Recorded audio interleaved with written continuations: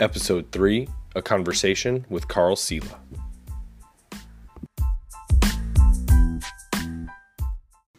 Hello, and welcome back to the Keep Your Day Job podcast, election edition. I am here today with Carl Sila, who is running for town council and is one of our first interviews of non-incumbent. So hi, Carl. How's it going? Pretty good. Thanks so much for having me. Absolutely. So we've got a myriad of questions here, but before we dive into those, let me give you an opportunity to introduce yourself to the listeners. Alex, I'm Carl Sila. I'm a normal guy. I'm very much a townie. I went to Glen School, Oakdale, Parkside, Normal.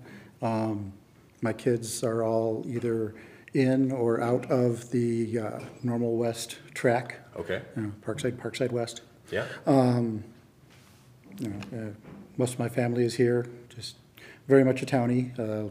Haven't lived here all my life. I did move up to the Chicago area for a few years after college, but ended up coming back. Yeah. College, you're an ISU student or? Actually, U of I. U of I. Okay, cool. Must have had good grades. Yeah. It's coming from a Redbird. All right. Well, the first question is like probably the most job interviewee type question that I've got on this list. And it's really just kind of intended to give the viewer some insight into the way that you think. So can you provide an example of a time in the past year when you received a piece of information that may have changed your thinking on a particular issue? Actually, for most of the day, I was getting ready to come in here and say no. All right. I tend to look at things from lots of different perspectives to start with. Yeah. So it's very hard to give me some kind of game changer information because I've probably heard either, if not the exact thing, then something about it. Yeah. I did actually come up with something. Yeah. It's not a local issue. I'm here for it. Yeah. I'm a divorced dad. Okay. And like 27th down the list of our issues for the divorce. She was kind of getting into the eat organic. Okay. And I thought, well, that's a bunch of hooey. But sometime in the last year, I saw a video about some of the chemistry and epidemiology behind that. I still haven't gone all out, vegan, organic, whatever myself, but I've softened my view that, okay, there may be something to it. Okay, cool. Yeah. Oh, that's interesting. Yeah, food's a weird topic, especially living in a community like this.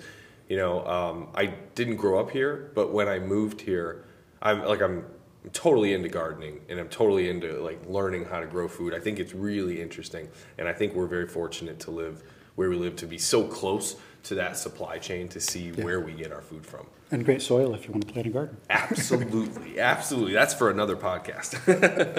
Cool. So the next questions that I have are sort of focused around local issues that may have been influenced a little bit by the national dialogue. The one question that's probably the most specific question that I'm going to ask is right now. The flock cameras is something that's caught my interest. I'm a data person. I'm very interested in that. For me, this was a part smart city story.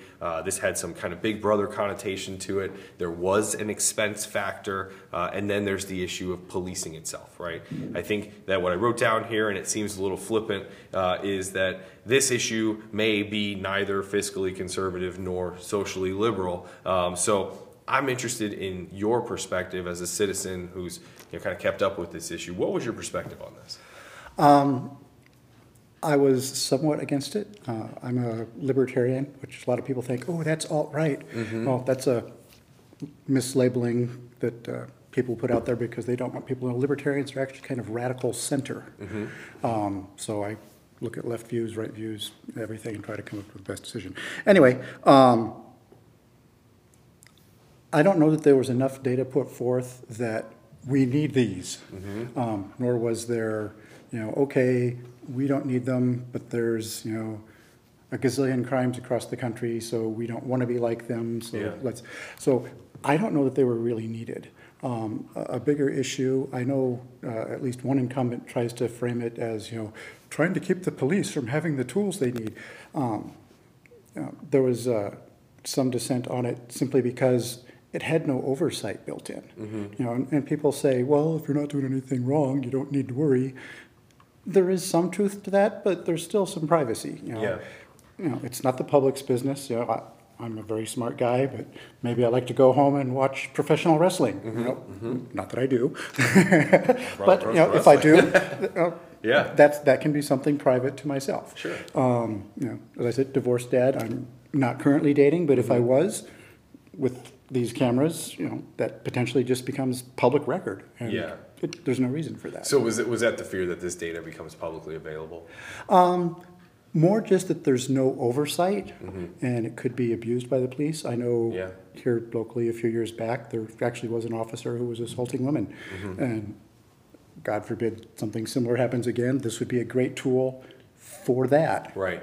And again, I think there was only one vote against it on the council, and that was because there was no oversight. Right. Not because it's a terrible thing. That can be debated. Yeah. But if there's no oversight, it has a great potential to become a terrible thing. Yeah. No, that does make sense. And I mean, it's interesting to speak to you who at the time was a citizen and may not have had all the information that the council had, because I found myself that as I was doing some research into Flock, I was reading a lot about their footprint growing across the nation, but I guess kind of what I'd written in here was like, how do you measure the effectiveness of something like that, right? It almost seems like insurance that if you don't have it, you'll regret it. But yeah. So I appreciate your insight on that. Yeah, there's definitely an insurance aspect to it, but on the flip side, why would I go out and buy pet insurance if I don't currently have a pet? Sure. To some extent, this is crime insurance. But to what extent do we have that crime problem, or is that coming to us? Yeah. Well, and I think that's interesting for sure. Cool. So let's pivot a little bit. And these next three questions I have are sort of like town development focused, people, housing, and place. So over the past term, largely as a result of COVID, we've seen weird job growth, interesting trends in the house market, and progress on the proposed development for Uptown Normal. In a sense, these issues seem interrelated because people pay taxes and they need a place to live, and we can use that tax money for things. So thinking first about housing, in your opinion, is the housing we are building in line with the salaries of the jobs being created? And do we have enough affordable housing? Problem with that is you get down to what's the definition of affordable housing. I remember at some point going to a town council meeting and there was someone speaking public comment, and among other things they said, my wife and I can't find affordable housing here in Uptown. And I don't remember their exact financial position, Sure. But it was basically two people at or near minimum wage wanting to have a decent sized apartment on prime real estate in the center of town. I'm sorry, but if you're making minimum wage, you live where you can. Right. Now, I can't afford, a nice apartment on prime real estate, and I have a decent job at ISU and so on. So it depends on how you define affordable. Yeah. It depends on how you define enough. Is the housing we're building in line with the salaries? I don't know for sure. My best guess is no. However, why then are they not building, I'll just call it lower end housing? Sure. Because there's not enough money in it. Why is there not enough money in it? Regulations, as far as, apartments must be at least this size. I know they recently expanded, apartments must have more smoke detectors and so on than they used to have. That's an added expense, Right. which means even if you are building apartments versus houses, they're more expensive. Therefore, that in and of itself isn't going to price somebody out.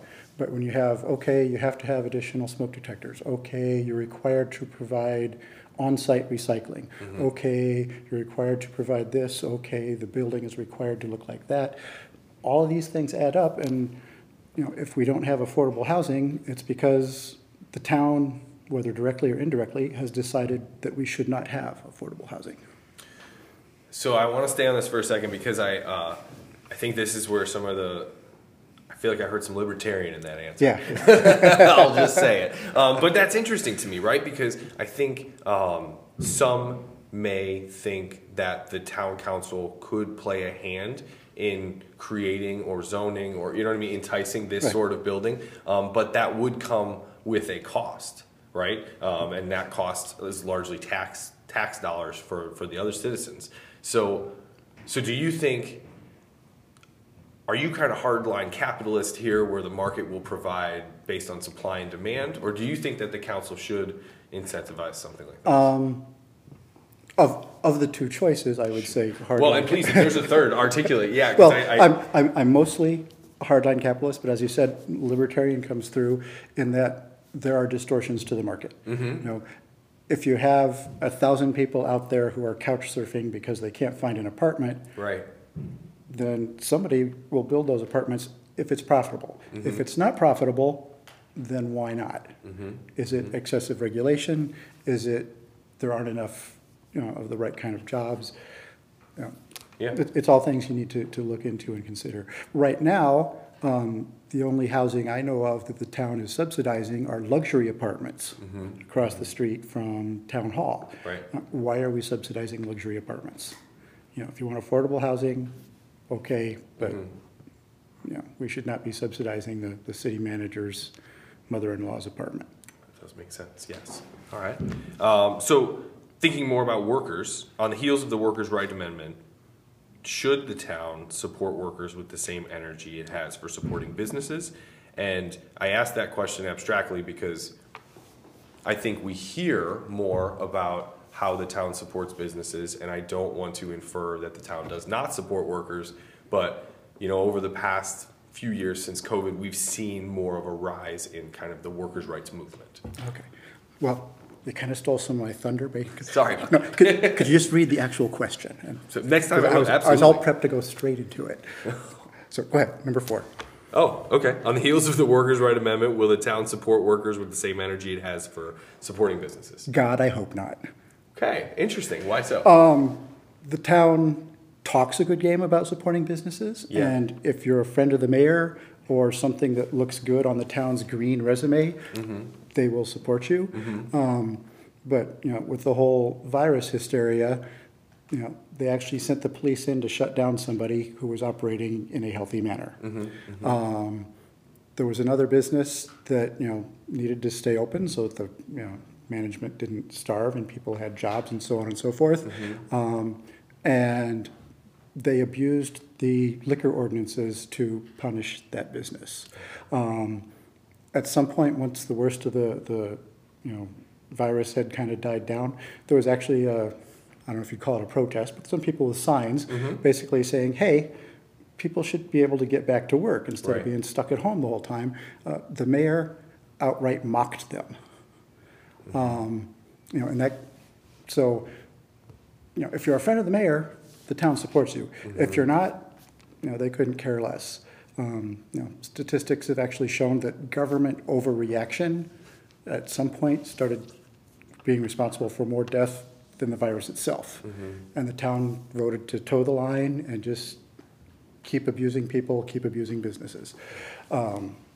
So hopefully, there's been talk of, oh no, there's going to be another virus.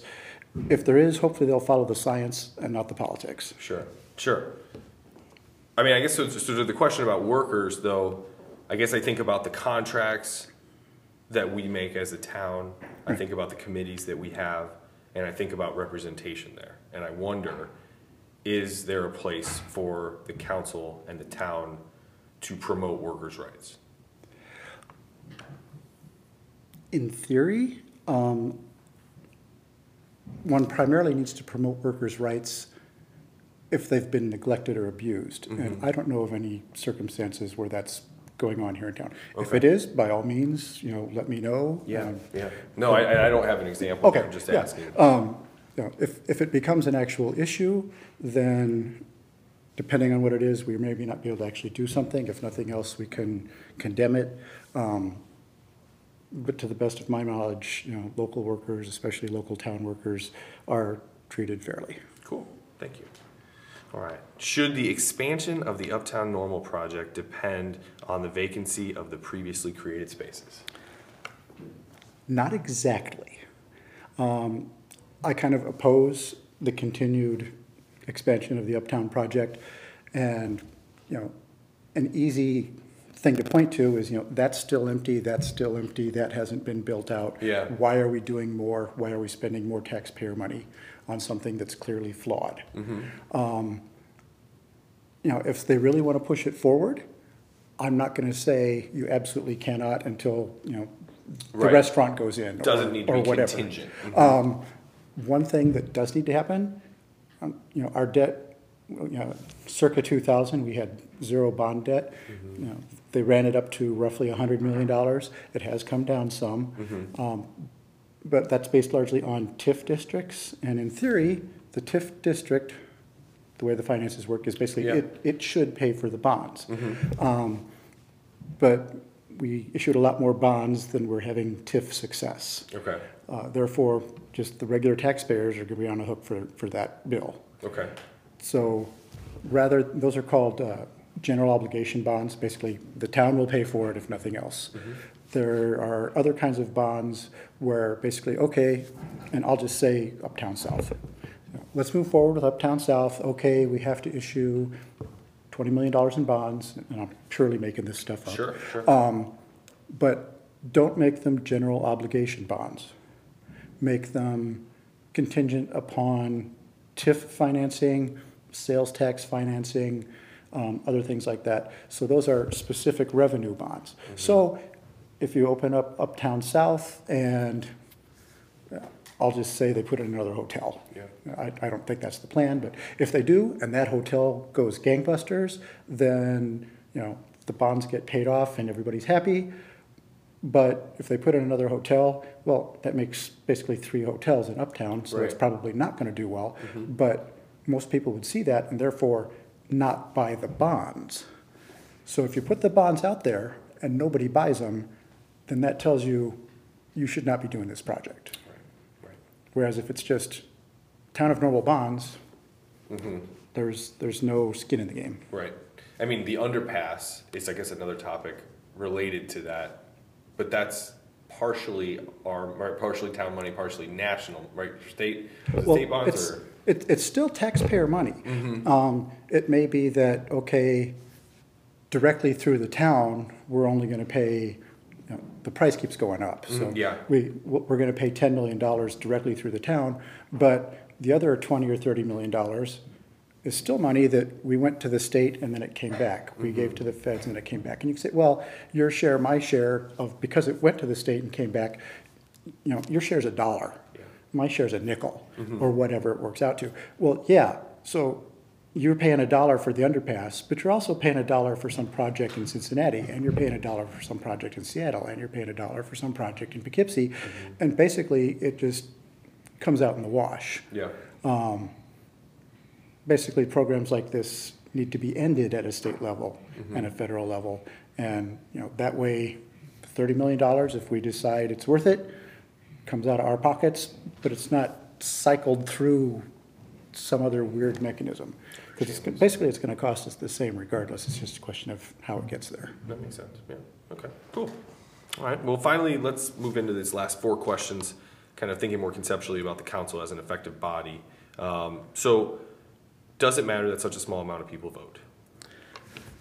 Some ways yes, some ways no. If you only have 10 to 20% of the voters voting, that might give you a very skewed thing. Or if it, let's just say anybody whose house number is a multiple of 3 votes. Well, in theory, that's a random sampling, and you get the same result regardless. The problem is now it's mostly friends of the people in power, or neighbors of the people in power, or let's just say the town gave you a $50,000 job that maybe you're qualified for, maybe you're not. That's $1 out of my pocket. That's not going to change my vote one way or the other, but that's $50,000 for you. Sure. You're definitely going to go vote. Sure. So it's all people that have their hands in the till or otherwise have a vested interest in it. So it's hard to get people that to recognize that if you go vote for me and some of the other opposition candidates, that's going to save you by a low estimate $100 a year per person. So if you're a family of 4, that's $400. And I tend to use low estimates. That way, it's going to save you $20,000. That's obviously exaggerating. Sure. So somewhere between that $100 and that $20,000 is the real number. But I don't want anybody to say, hey, Carl, you're wrong. You're you're way overestimating. And so how is that money, what would that money come from? How would we save that money? Well, again, let's just say Sure. Uptown South. Yeah. Is that money that needs to be spent? One thing that I've seen recently is, the LEED certifications, meaning, okay, this is a green building. Well, unless you operate it in a green manner, you don't actually get any operational savings, but meanwhile, you've run up the cost of it in the first place. So that's money that we're out, and we may or may not get back. And just other, pet projects the council wants to do. We've known for decades that some people get raw sewage in their basements and we have a particularly hard rain. Why has that been going on for decades? And instead, we have the nice new Circle building there with the empty restaurant. Why do we have this amenity and that amenity when people still have sewage in their basements? It's priorities. Yep. So if we prioritize properly, maybe we'll still do Uptown South. Maybe it'll still have the fancy library or whatever else they want to put in there. But if you don't, put it on bonds and pay interest, it works out cheaper. Or if you're not pushing for a certification that you don't really need, it comes out cheaper. And all those things add up. Makes sense. So then the non-voter, is that a major demographic as you campaign? Do you find yourself? We haven't finalized our campaign strategy. Okay. I would like to do that early. because, unfortunately, you got to do everything in sound bites because people. Here we have a long format. Sure. But most people are just, hi, come to my door. You got 10 seconds before What's I your close elevator it. pitch? Yeah. Mm-hmm. One that I've considered is, hi, would you like a part-time job that pays $100 an hour and you can do in your spare time? Seriously, it's not some scam. Yeah. Oh, absolutely. Yes. Vote for me. It'll take, even if you're not registered, by the time you register and you vote and you take care of it, the whole thing will take you an hour or less. And if you can get people like me into office, it'll save you $100 a year, whether that's lower rent because of fewer regulations, or whether that's lower sales tax, or whether that's savings on car repairs because we'll fill the potholes instead of putting in 20 zillion new bike paths. Yeah. The potholes question is always something that sticks with me. I live out near Grove Elementary School now, and I grew up in asphalt roads of Chicago, so you just patch the asphalt with asphalt, and that made sense to me. But then I see the concrete roads getting patched with asphalt, and it never really seems to stick. So it's always something I always look at that and I think, like, there's an opportunity for innovation there, because clearly we're just keeping some people employed to fill that hole every year. Something I would like to see, but I don't know how to do it, so I'm not going to push it as a true agenda or whatever. Somebody paves the road, whether they use concrete or asphalt or whatever, and they get their $1 million a mile or whatever it is. However, instead of paying them $1 million a mile, we'll make it $1.1 million or $1.2 million. But they're in charge of the maintenance for the next 10 years or 20 years. A warranty situation. Yeah, a warranty like that. situation. Yeah. And in that way, okay, maybe concrete's most appropriate, maybe asphalt's most appropriate, maybe there's asphalt over concrete, and I'm sure there's other options. Yeah. I like the brick streets, but I don't think they're cost effective. They do look nice. They do look nice. Well, but that'll be up to whoever's putting it in. Yeah. Okay, I'm in charge of this road for the next 20 years. Does it make more sense to do concrete or asphalt or brick or whatever else? And hopefully that would save the town money and save the people some trouble. Yeah, I mean, you're jumping ahead to my creative thinking question. Okay. All right. What is the message for the voter who feels somewhat cynical of events that have happened in the past year? I'm glad you're paying attention. You should vote for the candidates that are also cynical. And are you confident that you can impact change? Right? Is it important that all three of the oppositional candidates get elected, or do you think one candidate can? It depends on how you define change. For the most part, I would almost guarantee I will not impact change, because right now, basically, the town council is 6-1 in favor of whatever the mayor says. So right now there are three, I'll call them opposition candidates.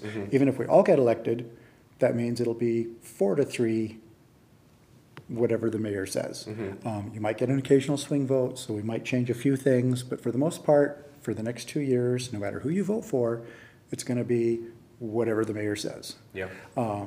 Then the question becomes, at the next election, are you going to need to get 4 people in to make that change, to provide more balanced representation or more savings or whatever? Or do you need 1? Now, even if it is only 4 to 3, at least we'll have a balance of voices. Yep. Right now, there's basically 1 opposition councilman, and he gets bullied and abused and mocked all the time, when for the most part, he's just trying to bring forth views in support of the taxpayers. He's not trying to actively make trouble. It's just like, okay, why is this contract going to somebody out of town when we have somebody local? That's one example. And if they have a good reason, they should bring forth that good reason, but usually they just call them stupid or whatever else, which means they don't have a good reason. And again, maybe it's cheaper that we could do it. Maybe it is cheaper out of town, but they need to say that. But if it's not cheaper out of town, maybe it's cheaper local, and why are they not giving him the bid? Or even if it's the same, do it local, because you're keeping the money in our local economy. Yep. Yeah. No, I'll always be on board for hiring local. That's absolutely for sure. Okay, so next question I think will be great for you, right? So the Responsible Cities Political Action Committee was created to push back against the rise of polarizing candidates. In the WGLT article, I believe they cited Jen Carrillo and Jeff Crabill. So in your opinion, what causes the rise of this type of polarization? And without a diversity of thought on the council, are we a representative body? First of all, I'm going to have to take issue with the question. Yeah. It was not started to push back against the rise of polarizing candidates. It was designed to push back against outside voices. Okay. Right now it's 6-1, whatever the mayor wants. You'll have an occasional no vote, whether it's just to maintain Republican credibility or maybe they actually do disagree, but for the most part, it's 6-1, whatever the mayor wants. Yeah. And there are some obvious things where it'll be 7-0, and that's fine. But they didn't like that 1, and they definitely don't want that 1 to become 2 or 3. They want to do what they want to do, spend the money the way they want to spend it. More pretty buildings, forget fixing the sewers unless you absolutely have to. They've, like you said, the potholes, they actually did a study. They've been shorting road repairs for probably 20 years so that they could pay for the pretty buildings and the nice circle fountain and now the underpass. And those things are nice, but you got to take care of the basics first. That makes sense. So that was the real intent of the PAC, because basically if you look at who's who within the PAC, it's Mayor Coos and his friends. Yeah. So does a nearly unanimous vote reflect a lack of diversity of opinion, and does that matter? Yes, it does. The last 2 mayoral elections have shown that the town is close to 50-50. Even if you say it fell to Mayor Coos and it should and that will continue, even if that's your perspective, you still need other voices in there because the polarization is not so much, you say A and I say B, because we can discuss that. Yeah. Maybe we'll find a compromise. If nothing else, I'll understand why you say A and you'll understand why I say B, and we'll agree to disagree. But if you say A and you say I'm not allowed to say B, then that kind of builds up resentment. And that's kind of what we're seeing in the town, because they had an illegal public comment policy. And just before they got called on it, they changed to a different illegal public comment policy. And just before they got called on that, they changed to a different one that, as best I can tell, is legal, but it's clearly designed to deter public comment as opposed to gather public input. I would like to gather more public input. Right now, the Monday meeting agenda comes out the previous Thursday. I would like to see it come out as far in advance as possible. They routinely pass whatever's on the agenda. I would like to see anything that has a decent amount of contention be pushed out for another meeting so that we can have some public discussion. And I'm not going to say I'm always right and the people I associate with are always right. But instead of just saying, screw it, we're going to vote for it anyway, it's like, okay, that gives you a couple weeks to say, okay, we're going to do this anyway, and here's why. And if you have a decent why, I would be fine with that. And I think most of the other opposition type people would be fine with that. A lot of it's just not being heard. Yeah. And, not being explained why. If you know why, and if you know you've been heard and that's been considered, then so be it. A good example of that is the mural near the Uptown Circle there. More than 4,000 people signed a petition saying, "Save the mural." The council's immediate action or reaction to that was, "That's not valid input."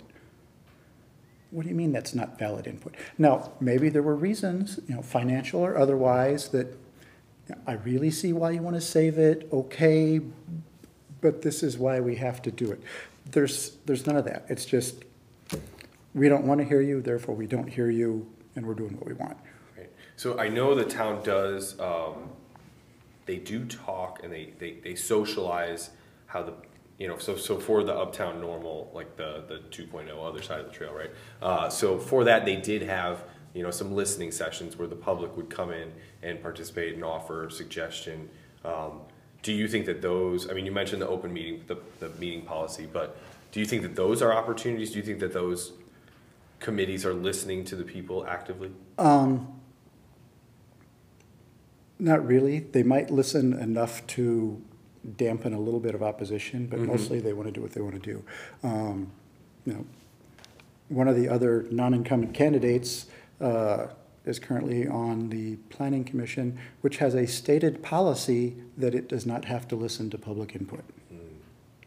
And that's just kind of the general attitude. I know I was part of the, I forget, Citizen Summit is what it was called. Okay. Just over 4 years ago. Yep. And I went, and it wasn't an open discussion. It was, answer these 6 questions or whatever it was. But they were very biased questions. Question 1 was, what is the most wonderful thing we did in the last year? Question 2 is, what do you think we should raise taxes for to do next? And things like that. It was not, what can we improve upon? It was not, okay, which roads have the most potholes, therefore we should prioritize them, anything like that. It was all, what can you do to push our agenda forward? What can you do to stroke our egos?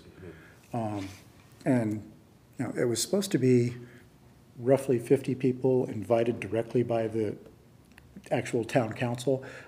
They had at least twice that many show up because the general public, the citizens actually came to the Citizen Summit.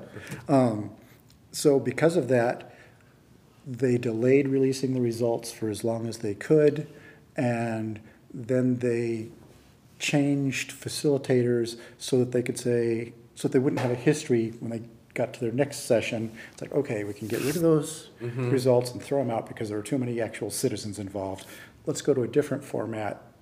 They actually had a planning session, so was it earlier this year or was it last year? Anyway, within the last few months, they had a planning session. I was the only person there who was not receiving a check of some kind from the town, whether it's a council member or an employee or whatever. I went because some people had implied there was nefarious stuff going on, and to be honest, there wasn't. Yeah. Just because bad people do a thing doesn't mean it's a bad thing. However, again, the distrust is out there.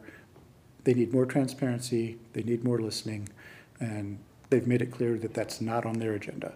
Yeah. So we need new people in the council. Absolutely. That's a great transition to the next question here, I think.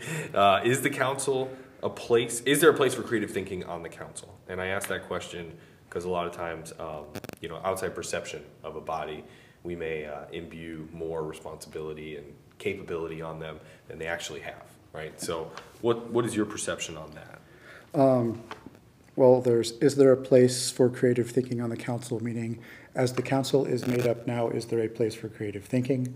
I think the answer to that is clearly No. Okay. There's one council member who thinks outside the box, and he's continually shut down. In general, is there a place for creative thinking on the council? Definitely. I talked about setting up a warranty system for the roads. I'm not going to say that's the solution. It's an idea. Or even that it is workable, but it's an idea.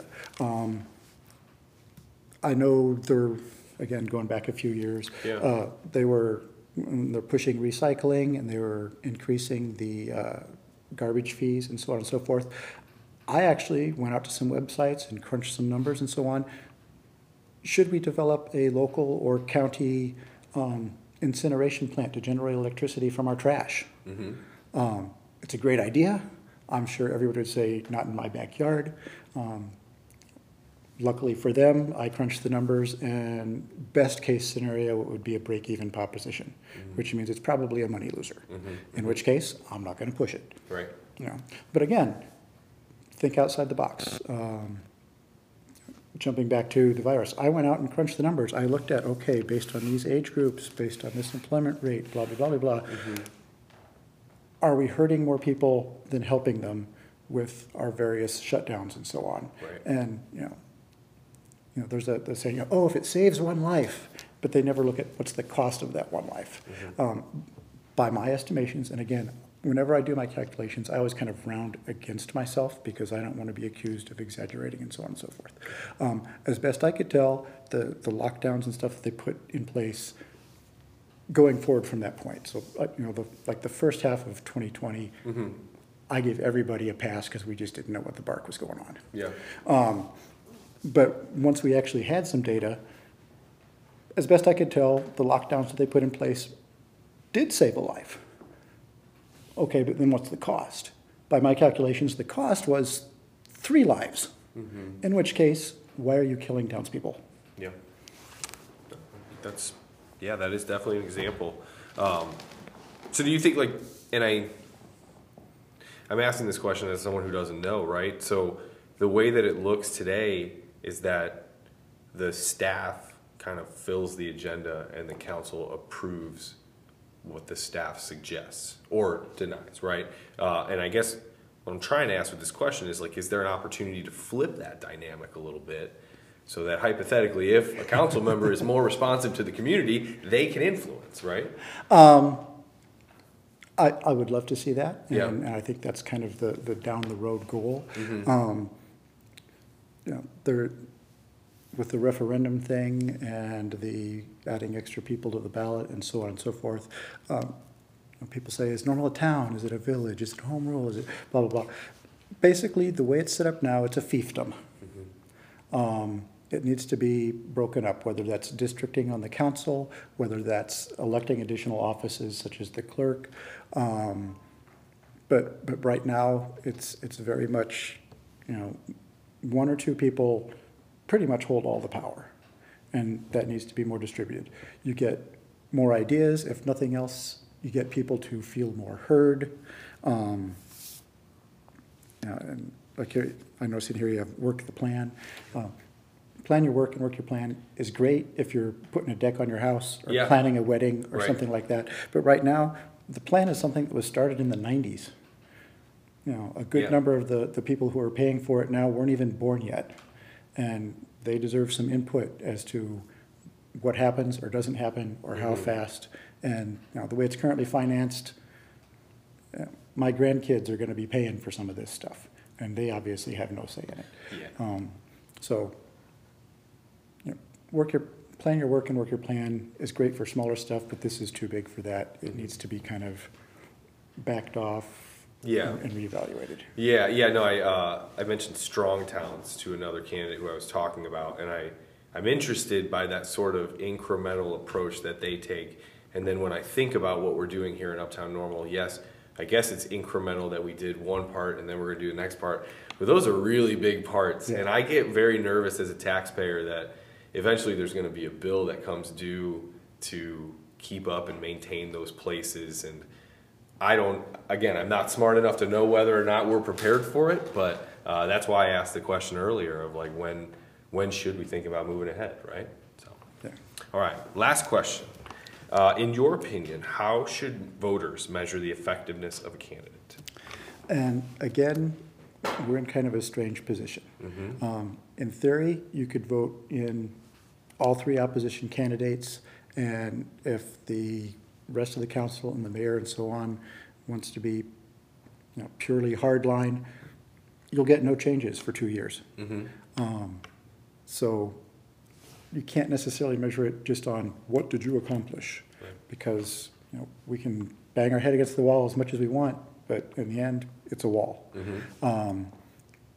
Now, if you elect us, we can try to get change, and like I said, every now and then there's a random no vote. Well, now one random no vote will actually change policy. So maybe we will make some real progress.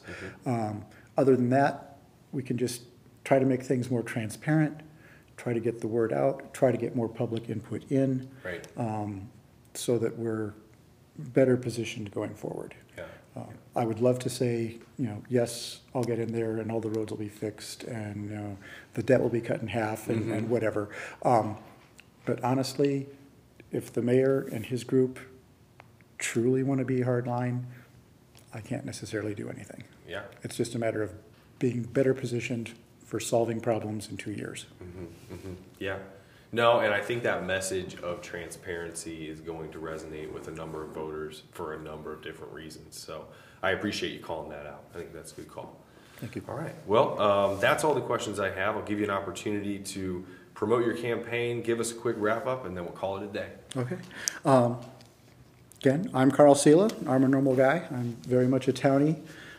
I grew up here. My kids are growing up here. Most of my family's here. And it's not that we have to take Normal back, because Normal is not a bad place to live. It's still a good place to live, but it could be a better place, and it could be a more affordable place if we're not, throwing money at pet projects. Unfortunately, for a handful of people who either have bad water or sewers backing up, it could be a much better place. And for them, yes, I will do my best to make it a much better place. But for most people, it's already good. But why not make it better or just as good for less cost? Absolutely. Yeah. Well, thank you so much for the time today. Best of luck in the upcoming campaign, or current campaign. Now we're in it. Yeah, we're in it now. We look forward to hearing from you again. Thanks again, Carl. Thank you so much. Have a good one. You too.